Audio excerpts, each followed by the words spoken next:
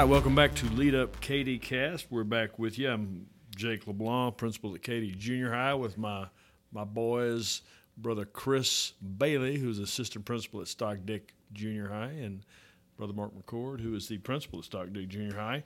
And we are going to talk again about the 8 myths of student disengagement.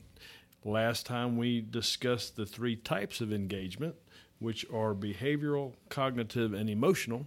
And we're going to focus this week on the 4 first myths involving engagement. And the first of which is, it's easy to tell who's engaged.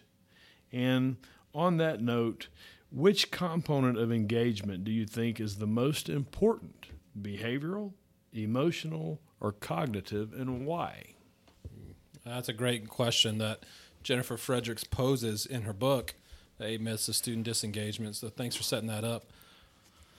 So, when we were talking through this and I'm reading through the book again, this is a hard question to answer because the 3 areas of engagement, cognitive, behavioral, emotional, they're not mutually exclusive. I think, certainly you can go in and look at certain things that kids do or how they are engaged in the class or how they are participating in the class to point to one of those things, but they don't occur in a vacuum. So and the other part of that is if those 3 are not in agreement with each other, if they're not all 3 occurring, then it certainly is going to detract from the other one.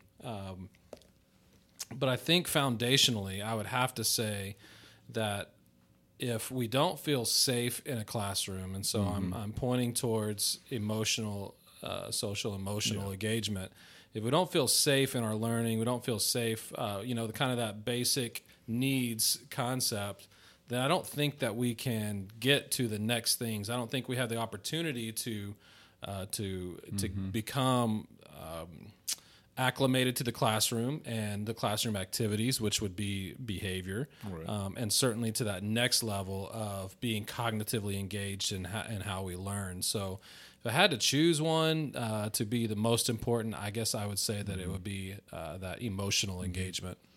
So, when I think about this, I think I want to answer, it depends. There certainly are some students that are very grade motivated, and they will go in and they will do the work and sometimes think at a deep level. They'll be cognitively engaged simply because they are highly motivated. And I think that the big challenge comes with our students that struggle. And I think with those kids especially, that emotional engagement is the critical part. We're always going back, and it starts with that relationship. Yeah. And so, for that kid to take those risks and know that the teacher truly believes that they want them to be successful, I think that the emotional is the most important part. But from that is that wellspring, that grit that will keep them working hard to get them on task, the whole behavioral thing, and then ultimately to think at a deep level in terms of cognitive engagement. And what's interesting is, the easier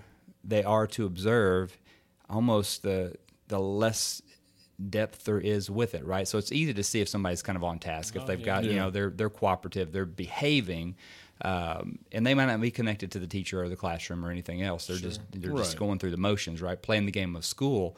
It's sometimes harder to really know what's going on inside a kid's head. How high a level are they really thinking at without having a conversation? That's why it's really important when we're doing our walkabouts with teachers and we're trying to give them feedback, having those conversations with kids to understand the level of the thinking that's involved. And of course, we're watching what's happening with relationships as well. So I'd say it depends. The preferred level of engagement, though, would certainly be that deeper emotional engagement, and then, of course, cognitive engagement, which would lead to the rest. Sure. I guess what you're saying, Mark, is a reason why high levels of activity or varied activities, I guess I should probably say, in the classroom is so important. Because if we only get a teacher giving one-way information, it's very easy to mistake a compliant child for a cognitively engaged child. That compliant child who is not cognitively engaged could be passively disengaged from the lesson and really not getting anything out of it, which is exactly what you're talking about. And I would go along with both of you. I was thinking the exact same thing. I was drawn, obviously. I mean, it's a very hard question to answer because they're so connected. But I think both of you hit on it beautifully. It's just, to me, the emotional part is the relational part. And if I don't have that relationship, I don't have anything. And if I have that relationship, everything else is a whole lot easier. And it's a whole lot easier for me to gauge for cognitive engagement and behavioral engagement. So I would agree with what both of you said. Yeah. Well, one thing I want to say real quick about that is, a simple strategy that teachers can use is just shifting up the nature of the way they question the kids. So often what we see, and maybe because it's folks get in a hurry, they just kind of throw out, are there any questions, or anything like, just that open-ended thing versus asking those specific questions to kids that will reveal if they are really engaged. So if a teacher just goes through and, dumps a lot of information and says, are there any questions, and moves on, it may seem like, they may believe because their kids are nodding their heads, right. they're got pencil to paper, they're compliant, that everybody knows it. But we all know the reality is that there's no way to truly know that. Some do. I mean, some don't have any questions and they get it, but chances are there are others that do not. Yeah, and the word that I meant to say earlier, I said passively disengaged. What I was trying to say is passively non-compliant. I see that sometimes in classrooms where a child is not acting out, and they're not, what you would consider kind of your high-flying behavior students, but they are sitting quietly, but not in any way engaged in the activity in the lesson, and those kids can sometimes fly under the radar of being engaged cognitively. A way to approach that questioning certainly could be by the use of a system to randomize calling on students. And so if you're not familiar with that strategy, using popsicle sticks or an electronic randomizer or something to that effect, so the students know that at any point in time, any of them might be called on to answer the question. And the power in that is asking the question, giving the class some think time to engage cognitively, that process that we can't see necessarily externally, and then randomly calling on the student so that there's a little bit of that motivation, maybe even a little bit of angst, but certainly heightened awareness that I could be called on to answer this question. The opportunity to engage cognitively should be greater in that environment. And I just thought of something as y'all were speaking. I did an observation, and it's the theater arts, band, orchestra. Those classrooms are very unique. They're performance based, and I found it very interesting relative to the high cognitive level of the questioning, because this particular orchestra director asked the question once he set the objective and they performed and he isolated sections and so on and so forth. The question was, how do we make that better? How do we make that easier for y'all to transition? And I'm not a band person, so I mean I'm just gleaning from what I've learned during the course of the 7 years that I've been there, and all that I've learned so much from our fine arts because it's just such an intense classroom and an intense environment for kids. But all of my fine arts folks do it. They question the students to come up with better ways, easier ways, or more things that make things sound better. And the students just eat it up. Right. They love that challenge, and they have good answers. So the next myth that Fredericks addresses is the myth that some students just don't care. And I am certainly guilty of this thought myself, and so I certainly pass no judgment on anyone that may be listening that may feel that way about a certain student in your class. But let's talk about that. Are there students that just don't care? and how might we connect with those students? So I'll say, when we're working with those kids, one of the things that might indicate that this is really not the case is when you look at kids that are being very successful in one teacher's class, but they're really struggling to be engaged in the other teacher's class. And many times when we start exploring that, what we find is that the teacher that they are performing for is someone they have a strong relationship with. And in fact, they lack the relationship with the other teacher. And so, the kids that are doing poorly across the board, that really is where we get that deeper level of question, because do you have a relationship with anyone in the school? Sure. And that is a great question to be asking, and really talking to the kid is the way you find that out. But I think that a lot of it is very relational when the kids are disengaged.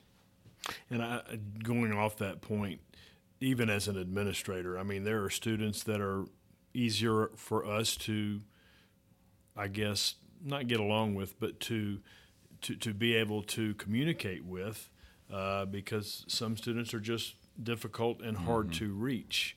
And I'm sure we've all faced similar scenarios, be it in a classroom or be it as an administrator in the school. And it's a very, very raw topic for me, because I had a situation occur within the last couple of days, and a very challenging young man who just has a difficult time, and we all have our own baggage that we carry with us, and I would just characterize it as a very difficult life thus far for this particular young man, and just had a confrontation yesterday, and basically in my years of experience have learned to leave the ego at the door and just take it, and finally get student to a point where we could at least get out of the middle of the hallway, get out of the office where there are other folks around, and just take the audience away. Absolutely, and just get him isolated into my office. Still a little agitated, but trying not to meet his agitation with my power, which is a crutch sometimes that we often go to, unfortunately. But I kept my cool. I was proud of myself, and basically just said, tomorrow we're going to have it was towards the end of the day, so tomorrow we're going to have a conversation about what all has transpired, because I didn't have time to take it all in necessarily. So today we did have that conversation, and there was another teacher involved and included that teacher in that situation, but there was a huge disconnect, because after talking further today and understanding where he was coming from, and what his paradigm was, and basically walking through that, having the teacher explain where she was, why there was a misunderstanding, he accepted her explanation, and we had to talk a little more after that, because I was upset about some things he thought of me relative to where I am, and not to go into any great details because it doesn't really matter. It was just a misunderstanding, and as you pointed out, Mark, it's that communication. I sat. Probably we spent a good half an hour yesterday, probably another half an hour today, reconnecting and just talking about, and we there are some things in common that we have with our students, because we're all human and we're not perfect, and our children aren't perfect, or mine aren't, and so there was some opportunity to connect as a human at a human level, and moving forward, I think we're going to be fine. There will be more hiccups. I mean, it's just the nature of the beast. But as you said, just you talk to him, you listen. He and I had never done that. I'm the principal. I don't necessarily do the discipline per se as much as my assistant principals do. But just giving him time to state his point. Feel like he'd been heard. Absolutely, and actually listen, which, as leaders, we're used to talking and being in charge and being responsible for all that, or most of what the direction. But I left that to him. So again, your point, and I'm getting too long-winded here, but basically what you said, Mark, you hit it on the head. You just communicate. Yeah, and reconnect purposefully when it goes south. And it's not just with students. I mean, we have to remember that with the adults in our building as well, right? I mean, we need to feel driven in that imperative when it heads south, because we know how critical those relationships are to everyone's engagement, that we need to go back and work hard to do right and to repair that. I think there are a couple of different areas that I think are important in this idea that somebody may just not care. I think the first thing that we have to do, and it certainly goes back to the relationship and the communication, when we have a student who is showing some signs of disengagement behaviorally, socially, certainly cognitively, that we go back to those lower level, of Maslow's hierarchy of needs. Are the basic needs of this child being met? Do they have the food, water, warmth, and rest that they need to be able to be successful in their everyday life? Do they have the security and safety in their life, and then all the way up to belonging? Do they have a place where they feel like they can belong?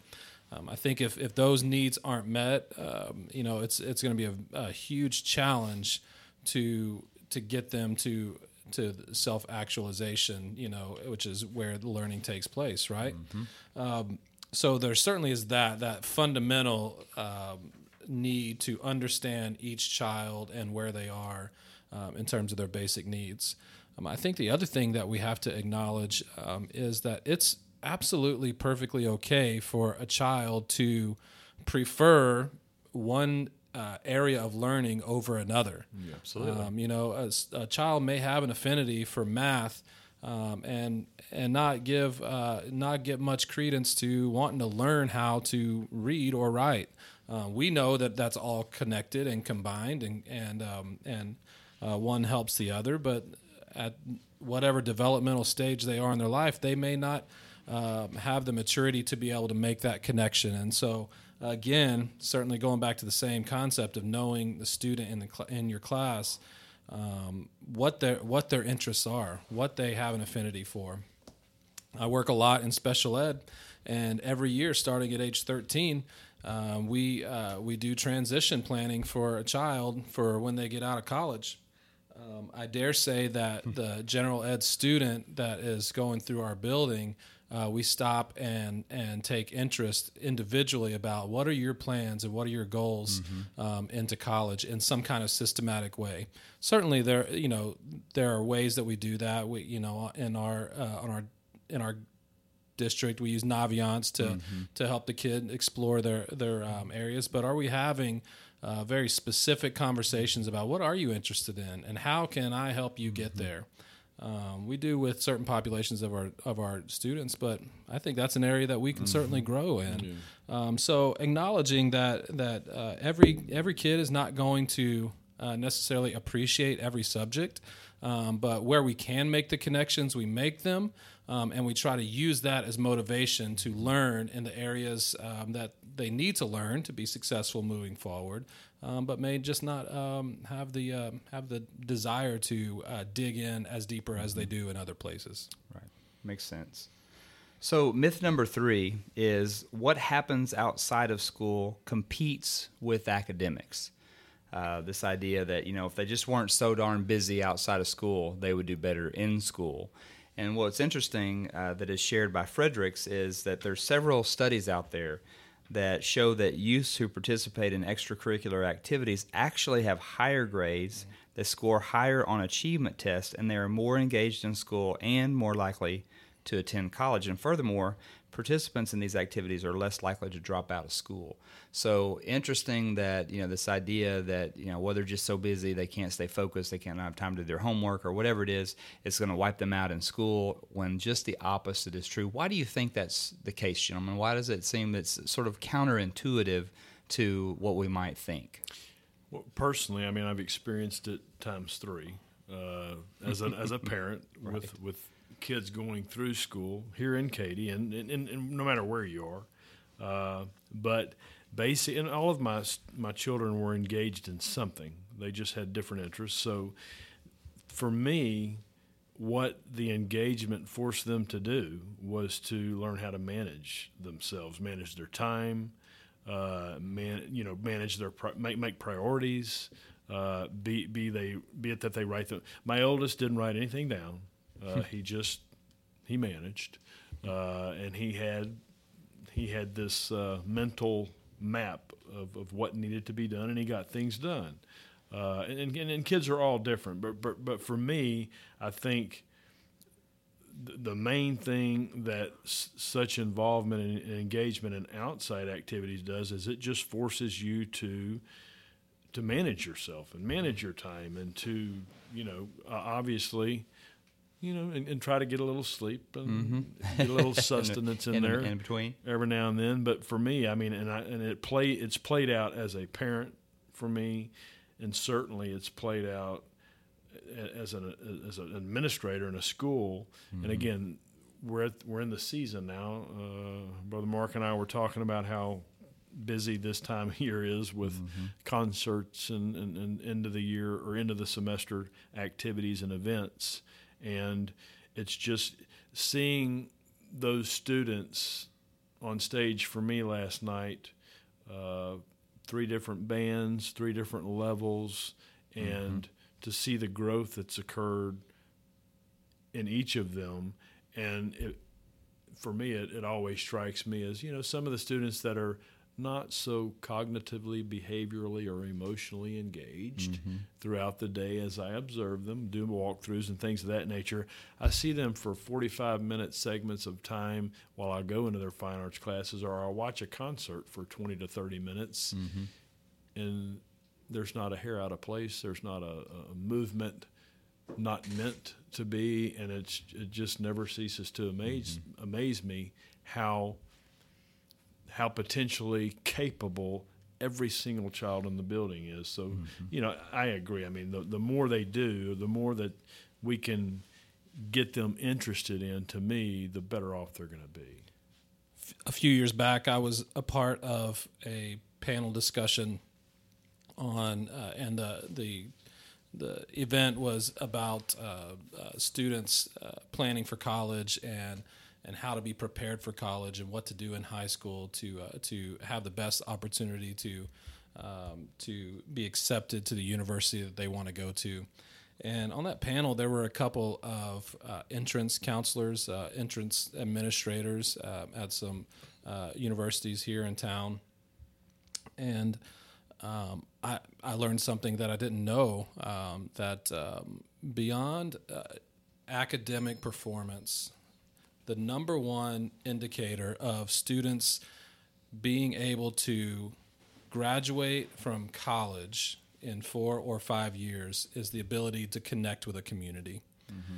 And the way that college entrance departments gauge that is a student who is able to demonstrate that they have the ability and the desire and the capacity to see things through. For instance, a student who participates in athletics for the full 4 years of high school, or the band program, or the first 4 for all 4 years of high school. I said first 4. I hope you're not in more than 4. For the 4 years of high school, a transcript that shows a progression of academic courses from the first science class all the way through the fourth science class. So somebody who has that ability to make a long-term decision is one thing, and then the next part of that is if those activities allow that child to create social connections and communal connections, it has such a higher degree of success in terms of the child matriculating through and graduating high school. High school and college, but college, which is everything in terms of how a college is seen, as if we're graduating students. The biggest roadblock for children not finishing or young adults not finishing college is not academic success. It's being unable to connect with the community, the learning community, or the social community that they're a part of. And you learn these skills through the stuff around the academics. I would not for a second say that the academic component is not important, because Certainly it is. They are, yes. But when you're in a math classroom or a science classroom, you're not getting necessarily the connection that you do whenever you are a part of a performance group or a competitive group or a volunteer organization.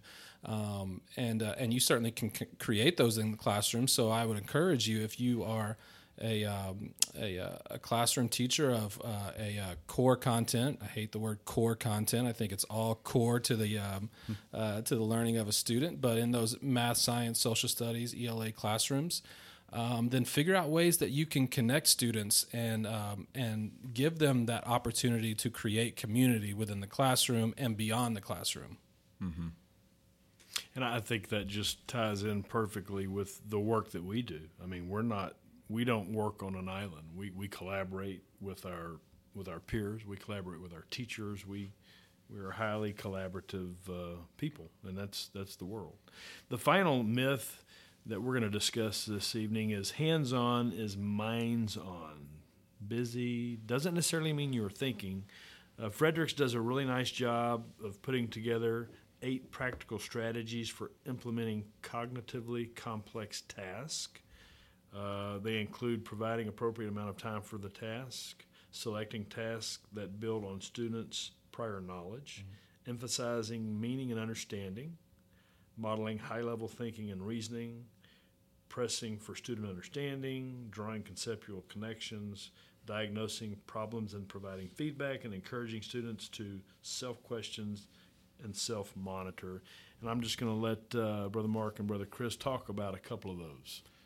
So I'll just say that, first, before I dig into one of those, that I agree, like just because it's a tactile activity or something that is high energy doesn't mean that it's highly engaging cognitively. And so I'd be careful to fall in that trap.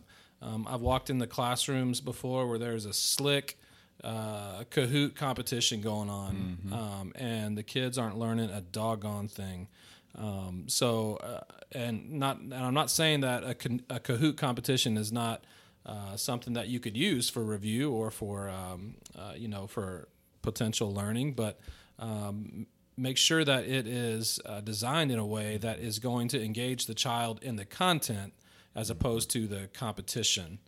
Tough to be really like cognitively complex whenever you're just sort of selecting an answer in a speeded. It's more like a game show than it is like it was when it's timed in that way. Yeah, I agree. Excellent review. But the one that you're talking about, Jake, that I'd like to dig into is this idea of drawing conceptual connections. Drawing on a child's past history to connect the current learning certainly is a great way to engage a child cognitively. One of the challenges that we have when we are working with students that are from low socioeconomic populations is that the data shows that those children have less opportunity for experiential learning in their childhood. They're not going outside of the city to learn new cultures or learn new areas. They may not be going to the symphony and the museum or the ball field or wherever it might be to gain these experiences to file away in the brain to then grasp onto whenever they hear. If a child hasn't been to the zoo, when they get to learning about the anatomy of an animal, it's very difficult to draw on that and make a connection, beyond something that they might have seen in a book. So I think it's really important. And so, and I'm not saying that, students that are from low socioeconomic backgrounds cannot make those connections or have those experiences. But what I would challenge all of us to do is, if we have populations of kids who don't have that rich opportunity for experiences, to figure out ways to provide that for them. Bring it in. Bring it in. Right. 3D tours. On virtual reality tours is a great way to go experience. The Egyptian ruins or whatever it might be. So figure out ways to give those kids those experiences so that they can make the connections in the classroom. So, and I know we're running short of time here, but the strategy that I sort of selected out of here was modeling high-level thinking and reasoning.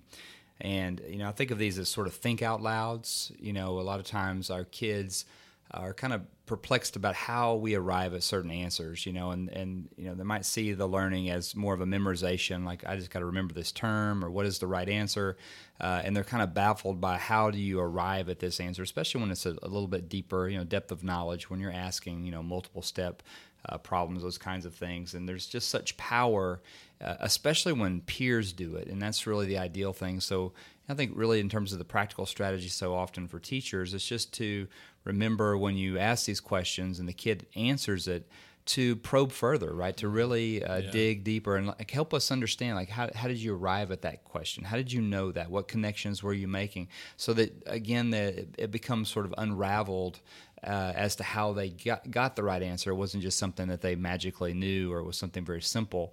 If you can't find a student that can do that, then I think we do it ourselves as teachers. We kind of back around and we talk about the connections that we made, things that we saw, how we know, and why we would maybe think we go that way. So I think that's the strategy I would tease out of there. All right, thanks for listening. You can download us on your favorite podcast app or follow us on Twitter at Mark McCord 10, at Stix Bailey, and at Jacob LEB 66.